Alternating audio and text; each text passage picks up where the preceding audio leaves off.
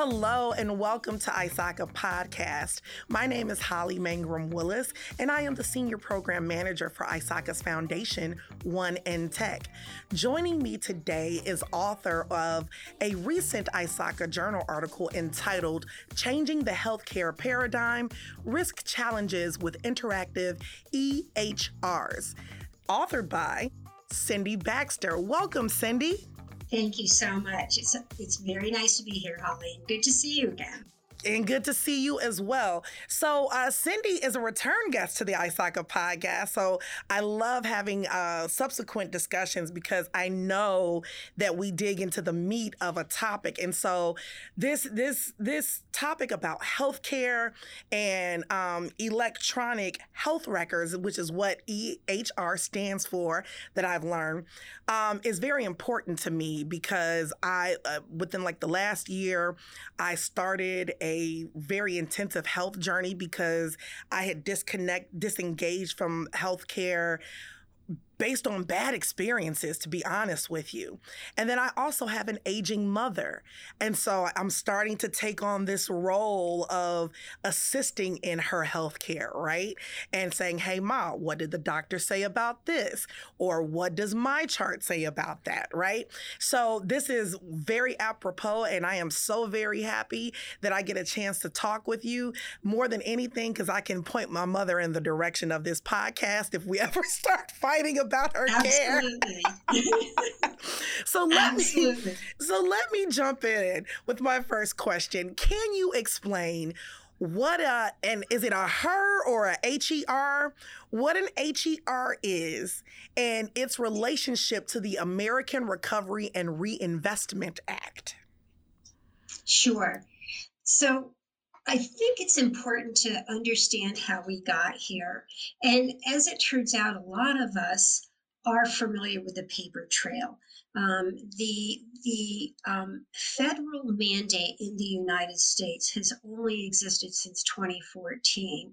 And I certainly remember, and certainly as a child, had all kinds of paper records for my medical information.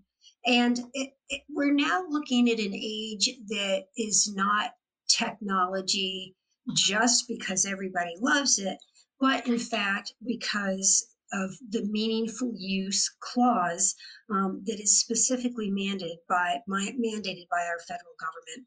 And that's where electronic health records come in. So that mandate specifically highlights a few things. First, it is expected that having electronic health records is going to improve security and it's going to improve efficiency. And I don't think anybody in the ISACA community or the healthcare community, quite honestly, would argue with the fact that secure records and efficient data is not important. So that's part of the mandate. It's also expected to integrate information that becomes accessible to providers of healthcare, the specialist and doctor community, therapists, and families. So it's supposed to enable that. It's also supposed to make sure that coordination of healthcare work is handled better, more collaboratively. And then finally, the mandate suggests that meaningful use means it also ultimately has that goal of improving the quality of healthcare overall. So these are really lofty goals. And I think understanding that the underpinnings of electronic health records or EHRs are in fact a regulatory framework should make ISACA professionals comfortable that this is an area where our expertise is very much is very important, very much in need. So you're saying regulatory mandate, which means there is a need for auditing, security, governance of these electronic records to produce better healthcare outcomes. Absolutely. I believe that as we get more and more complex programs and we think of the data integration that is required for any of our health records, as well as other things that we do.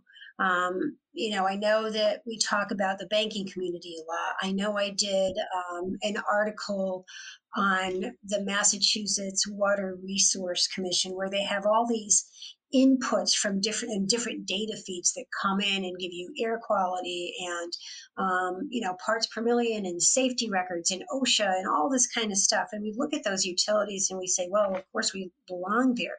But the reality is that the inputs into healthcare are just as complex, if not more complex, when we think of the number of tests involved, the number of institutions involved, especially now with a cultural philosophy of specializing medical the medical community, and just the fact that different groups of users, not just the doctors and the providers, but perhaps different family members, also want to be able to see and use the data in a timely basis.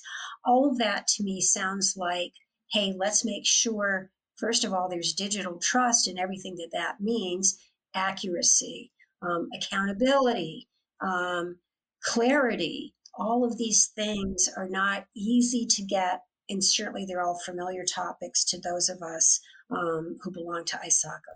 Absolutely. Those, they're not easy to get. They're not easy to instill, especially in, if I may, a runaway train such as electronic health records. Because, Absolutely. I'm here in the Chicago area and previously had gone to Northwestern Memorial Hospital, right? I can tell you, I know that they've been using my chart for well over 10 years, right? But the efficacy of that has definitely grown. Not every department was on this Yes. system. And so some of it was electronic, some of it was paper. So in that, and in those transitions or various adoptions of these electronic health record systems, can you talk about some of the key risks when we're considering how we're using this? Absolutely. And you mentioned an interesting point when you share your own experience. I have a similar experience or I have an experience where I have multiple healthcare providers and specialists, and there are lots of choices in the Boston area where I am. And as it turns out, that one of the specialties are in a hospital group that I favor, that's, if you will, out of network for the majority of my other providers. So, you start to think about, gee, should I just switch because of the tool? It's a very interesting thought to say, all right, do I have information? Do I have enough to try to make intelligent decisions about my health care? And when you mentioned, Holly, the runaway train, I think that's really the key consideration when we start to look at all this data. How do we look at the key risks, and how do we participate? So, what are those risks? Top of mind, always with healthcare, also very regulated with HIPAA and with the mandate we were just talking about, is privacy. And privacy, I think, is a very interesting subject because a lot of what we do on the technology end is examine code, look at interoperability, look at interfaces, and we check things off. The reality, however, I think most of us realize is you can check code, you can check system integration, you can check segmentation, but you can't check Holly talking to mom or her sister and saying, oh, sure, let me share my records with you. And therein lies an inherent risk that people don't always think about. What is the risk to privacy of the new culture we have today, which says, I can share anything? It's a big plus. But people need to understand be aware and be well educated on what that means when they are the person authorizing access. They're not protected by an IT department anymore. They may not be protected by an auditor anymore. And although in my particular case, my providers have a big sheet, or a big pop-up that says, take note of what you're giving access to.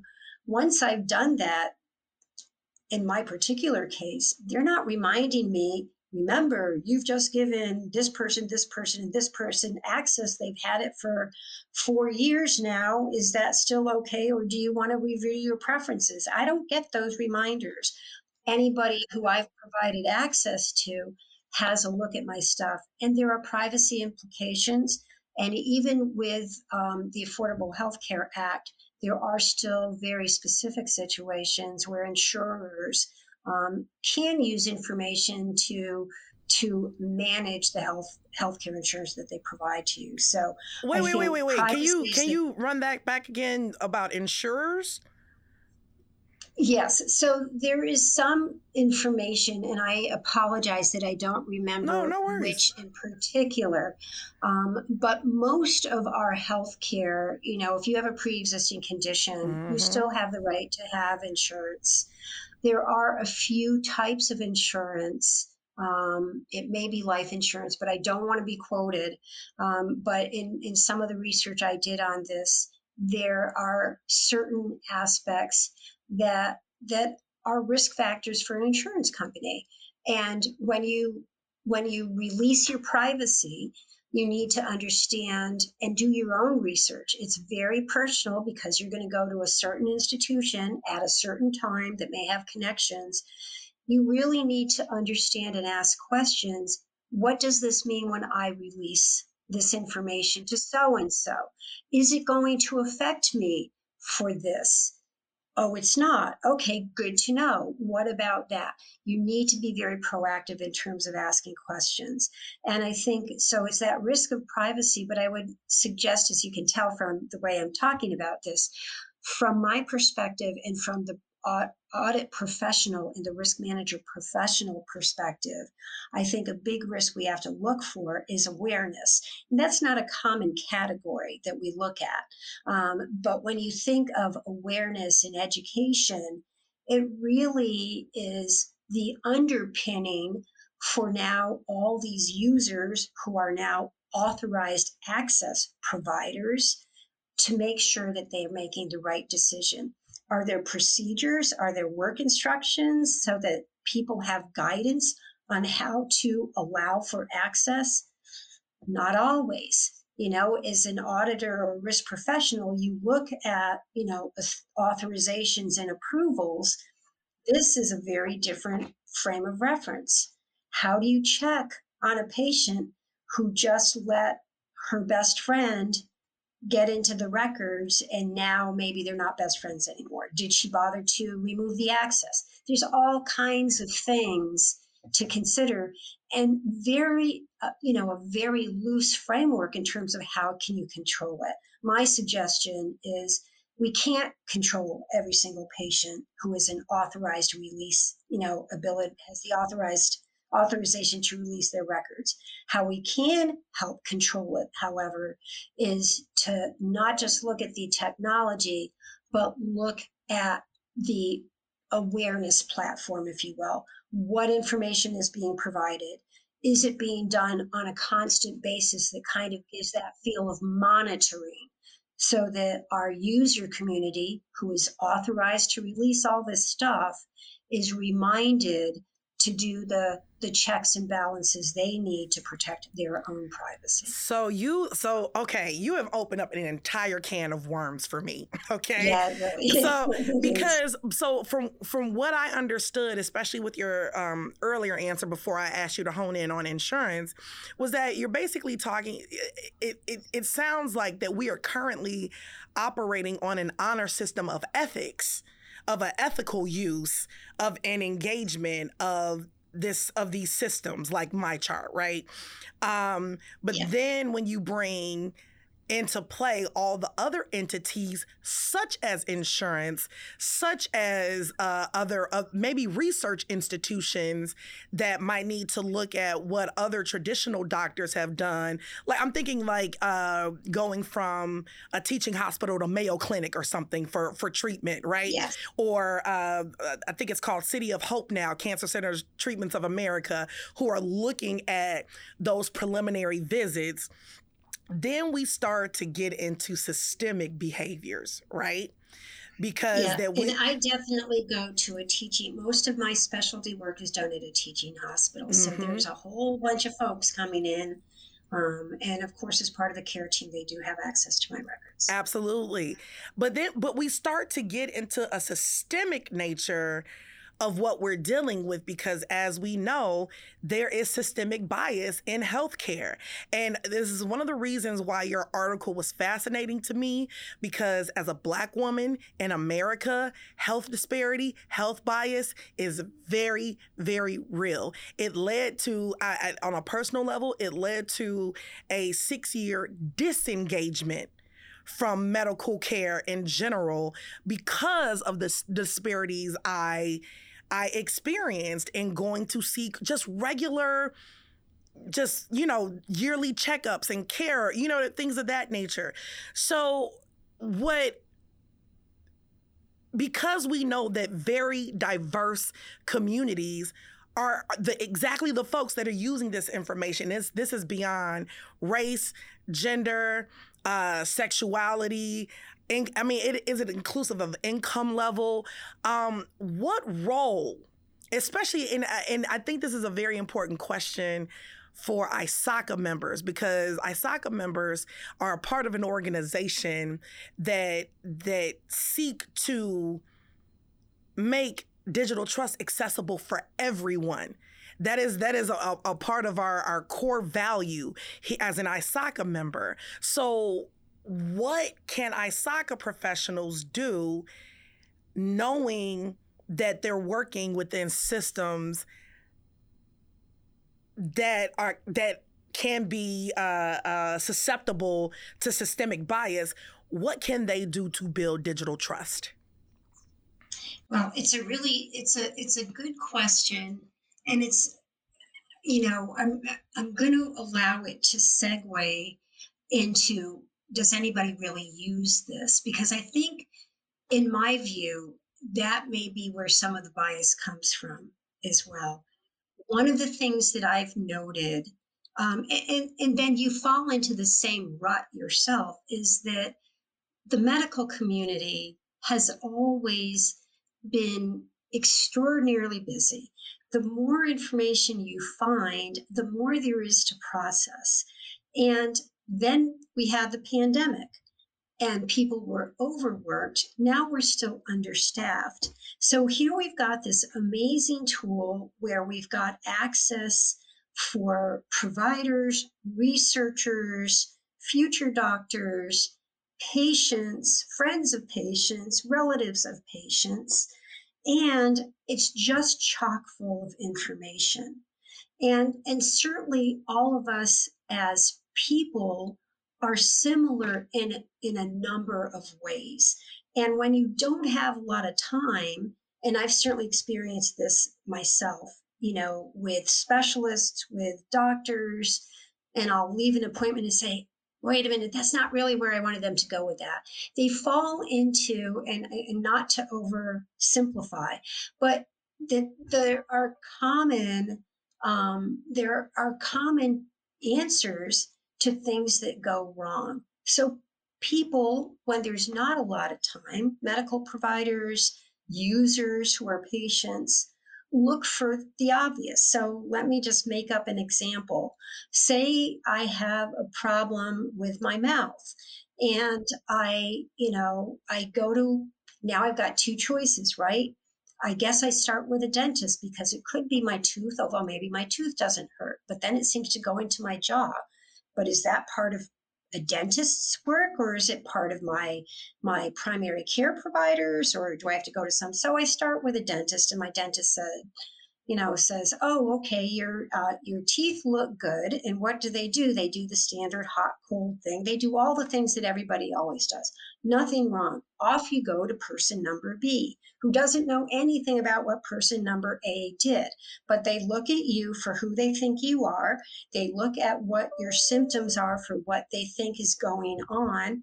And then logically, because you just can't sit there and say, let's try this and that, they go for the most common approaches. And that makes sense.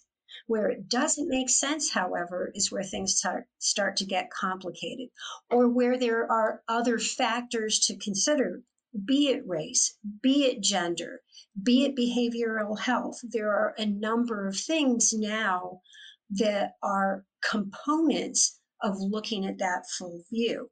And the data that goes into something like my chart is wonderful, but there's a lot of it. It's not uncommon, as I mentioned in my journal article, that a patient will get the test results before the doctor gets the test results. And if I use my app instead of going on the web, sometimes my app shows, you're in the good range versus in the bad range. Well, who came up with that range? Is that really the right answer?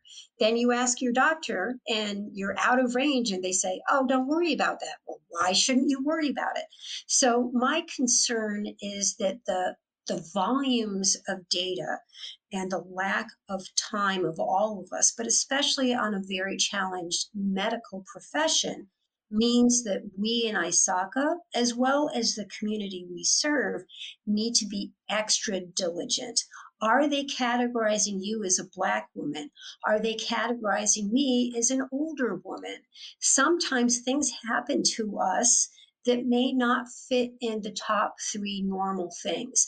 The thing is, can they quickly tick through number 1, 2, and 3, and then take that big morass of data, or even collaborate with somebody else who they could add to the network so that you get that brainstorming that really this wonderful technology allows us. At the end of the day, this is really cool technology, but it's in the hands of overbusy humans, and it's critical to raise a hand and say, okay, I did this. I got to have some kind of, data remodeling. Is there somebody else I should be pulling in? Maybe the patient needs to say, and this is also something I mentioned in the article.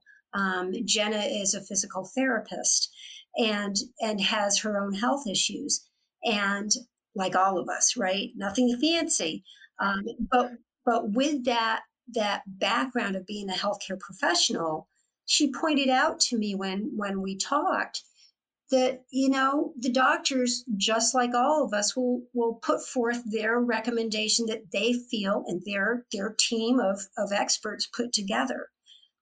What if you wanted to hear the one they didn't pick? What if there was an opportunity for you to say, well, what if this was the situation? Or I didn't tell you that this happened when I was a little kid and it's on a paper record that mom and dad had. It's not in my chart. That's where the conversation gets very interesting. And that's where all of us, even those who may feel afflicted, may sit back and be our own cause of some form of not being treated with full equity. So it sounds like much like the conversations we are beginning to have around artificial intelligence. Yes. Which is, it is a technology, but it is still relatively dependent on ethical humans. And so, Yes. You can't talk about AI without talking about ethical AI now, right? And so it still requires our medical professionals.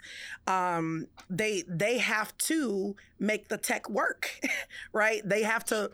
That's go ahead. Correct. Yeah, they have to make it. No, that's absolutely correct. And I think one of the things that I know I want to emphasize is I absolutely advocate this technology, as opposed to when I would carry my paper records around and they truly were what the doctor chose to write down, not necessarily including the test results. When I even think back maybe a couple decades ago, when my sister in law was complaining as a cardiac nurse, saying, "Oh, we had to get the doctor out of bed again because we couldn't read the handwriting." We're not there anymore. We're in such a different place, and that's a good place to be in. But Hollee, as you say, it comes with a whole new set of responsibilities. I feel we should embrace the technology, but be aware of the responsibilities. And the good news is, like anything that you are reviewing for risk management or for auditing, you're never going to know as much as the professionals. You're never going to know as much as the patient who's experiencing something. But the role is to understand what are those inflection points or control points, right?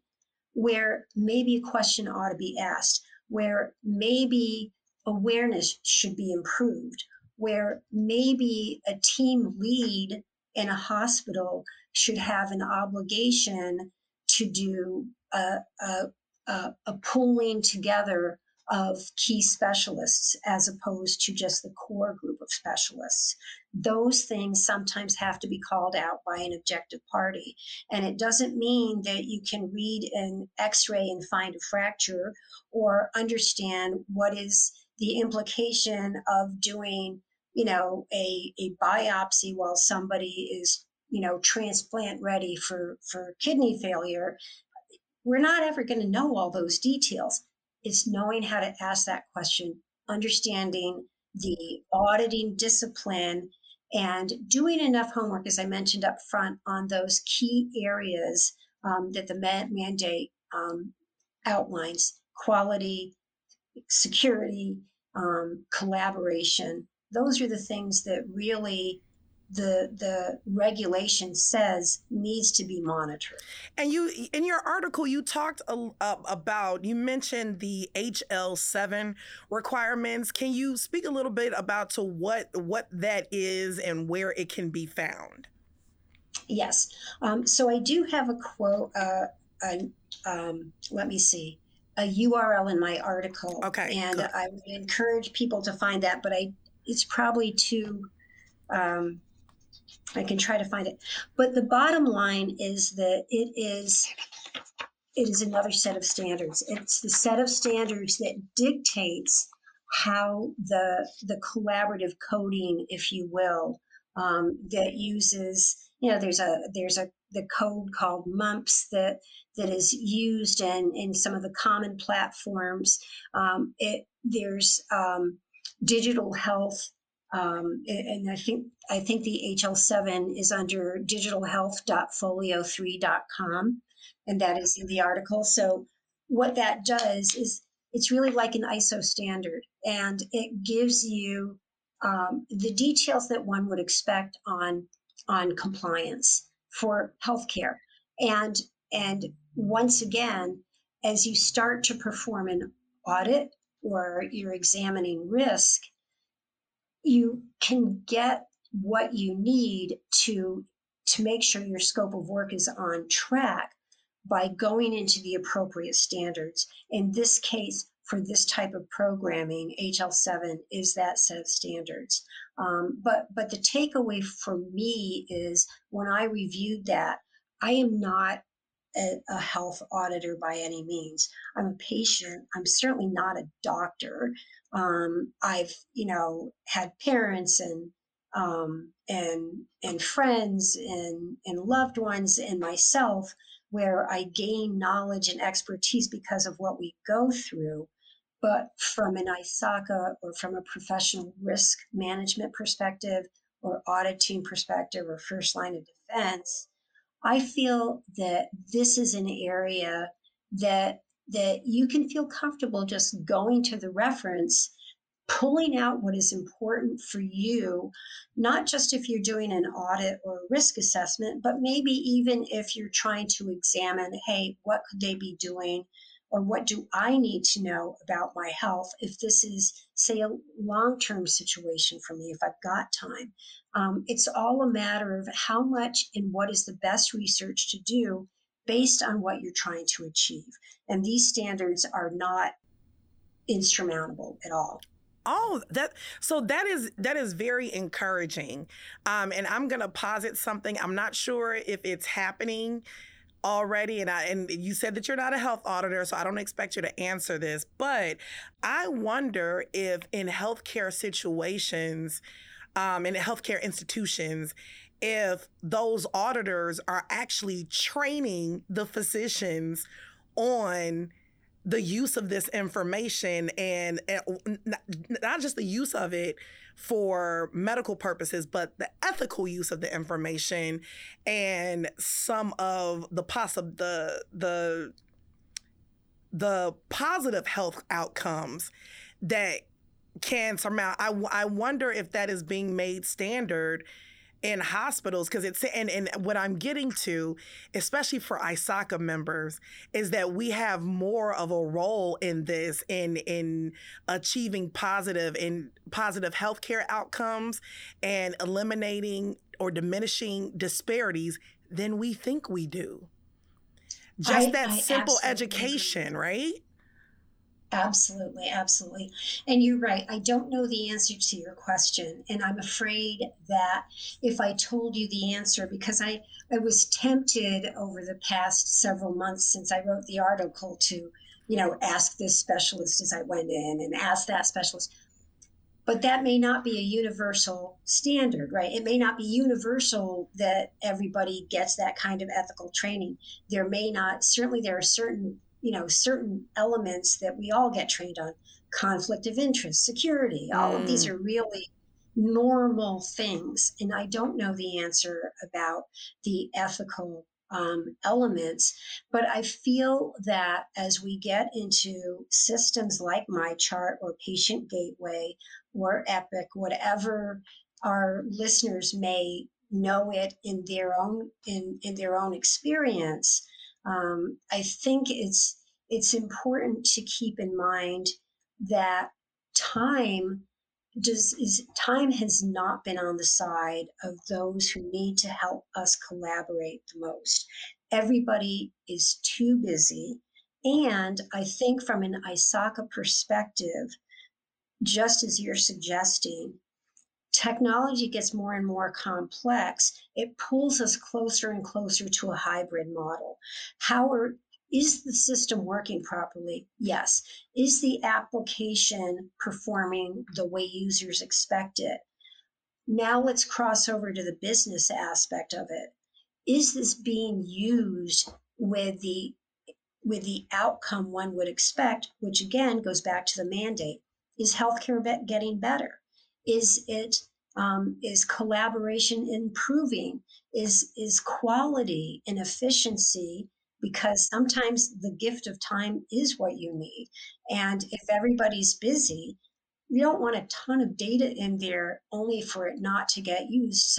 So how are people being trained to go outside of maybe the top 3 most common answers to use this morass in an effective way? And that's where ISACA professionals can start asking those questions and insisting that it become part of a routine and regimen for the medical professional community, as well as offered education for the patient user community.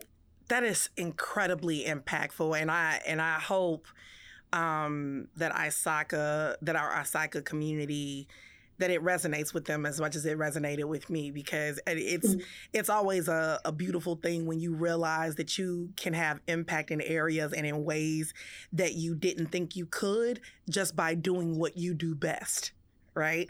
Absolutely. So to that end, what would you suggest to users of this? Because we talked about what, I guess, purveyors or inputters of this data, but what about users, patients, maybe researchers, users? What do you suggest to them about electronic health records and revolutionizing what's happening in the revolution of healthcare that you mentioned earlier about personalization in healthcare?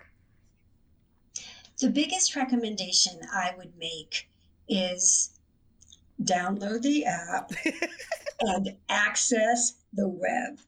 It really took me a while to realize that I shouldn't just access it every now and then.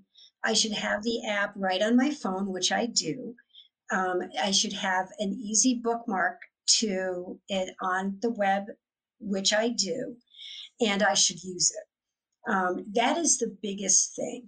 The thing is, you may not understand everything that's in there, but if you don't go in and see what's there, you can't ask questions. You can certainly ask questions based on what your doctor tells you.